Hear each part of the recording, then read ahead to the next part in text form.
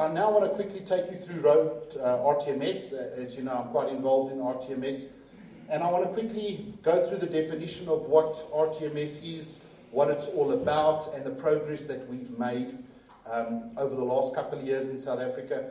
And also, I believe that this can be a very good tool that can help mitigate some of those risks of the consignor legislation.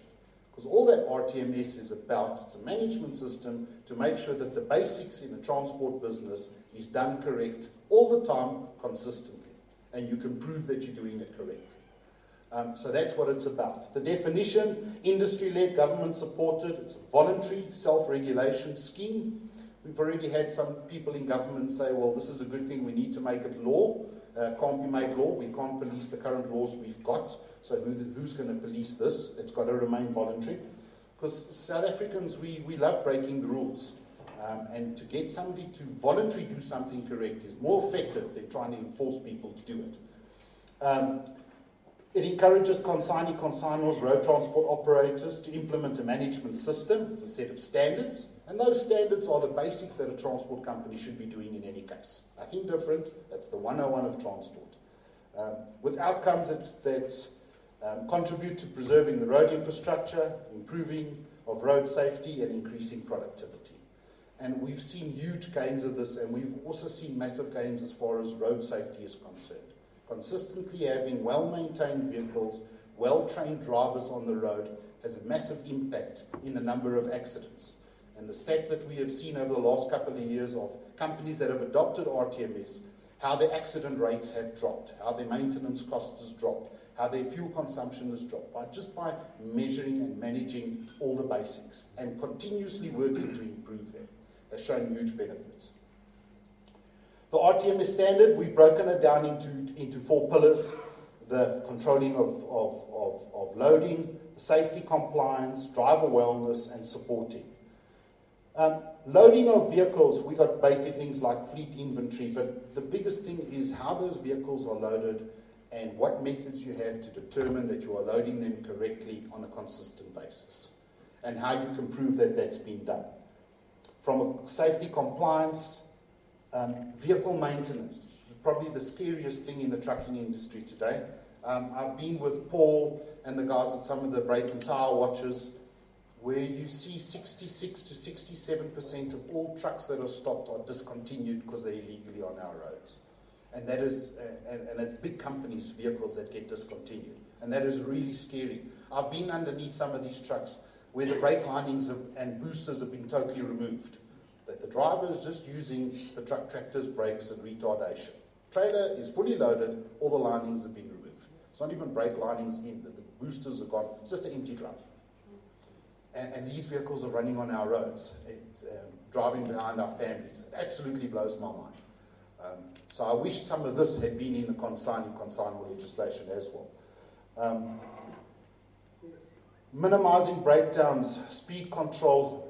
Speeding is still something that worries me. When we done truck test and we were going to Belfast, a 8-tonner came past me at about 135 k's an hour, 140. He was cruising on the N4, and I just couldn't believe my eyes that an 8-tonner from a reputable company is traveling at those kind of speeds. That truck, after 80 k's an hour, I don't care who the manufacturer is, the braking efficiency goes out the window. They were never designed to travel at 130. The whole dynamics of the vehicle when you hit the brakes goes out the window. But the guys are doing it all the time, and it really concerns me. So that's a big thing that we have to look at. Accident analysis. One thing we drive hard, if there is an accident, we will always have accidents. As long as we've got human beings behind the steering wheel, there will be an accident. But when we start analyzing it, what do we do to minimize those accidents? And when it does go wrong, what can we do to change the future? What steps can we put into place just to reduce that, which is a big driving force within RTMS. Traffic violations. Traffic violations, my view, is not a training thing. It's a discipline thing that needs to get resolved. And we need to drive the right behavior there. And we audit that within RTMS. From a driver wellness point of view, medical fitness, chronic illnesses, understand if there's drivers in your fleet that are diabetic. What are you doing to help them with their treatment? What are you doing to advise them on the correct diets? Sitting in a truck for 15 hours or 14 hours a day is not the most healthy working environment. On top of that, the type of food that drivers eat is definitely not the healthiest in the world. So what are we doing to train these guys for them to understand the impact that the food has? Because understand, the food has a huge impact on fatigue. What you eat is how you're going to perform. And within RTMS, we're driving that hard to prove that you're putting some responsible procedures in place to improve the health of the drivers. Fatigue management is a massive problem, and I think I've seen and I've heard comments, especially from the KZN DOT, that they've seen a large increase in truck rollovers happening on straight roads. On a double highway, beautiful weather conditions, and there's a truck lying on its side. In my mind, that's simply down to fatigue. Guys aren't resting well, guys are pushing it too hard, putting trucks in auto, not eating correctly, and the next minute he wakes up in the bushes. And that's a reality. So there's a huge challenge on understanding that fatigue and how to minimize it. Driving hours, strict adherence to driving hours. There's still drivers in South Africa that are running 24-hour shifts, which is really concerning. And of course, the support is all the documentation that proves that all of this stuff has been done correctly. So that's an overview of what the RTMS, of what the standard is all about. That is not an RTMS recommended load securement practice, just for everybody to understand. Okay? Not very effective. I just thought I'd throw that in. Where are we growing with RTMS? 146 fleets, plus minus 8,000 vehicles, trucks and buses are RTMS certified. In 2007, there were 74 certified vehicles. So as you can see by that graph, it has grown dramatically over the years. We have a lot of companies that have adopted it.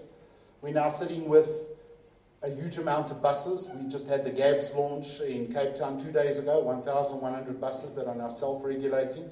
And this is really, I think, out of those numbers you can see that people are starting to get value out of self-regulation with the amount of people that have adopted it. Our RTMS is a SANS standard. SANS 3095 was published in December, so it's an official SANS document. We've aligned it to ISO 39001, which makes that journey a lot easier. And all our auditors are managed by SUNIS, and they all fall under ISO 17021, which is recommended auditing practices. So we've put all the basics in place to make sure that it's sustainable going forward. And I do believe that this is a tool that can help companies to comply to the consignor legislation, and also to make sure that they're doing their basics in their business correct if they want to be long-term sustainable operators. Thank you very much.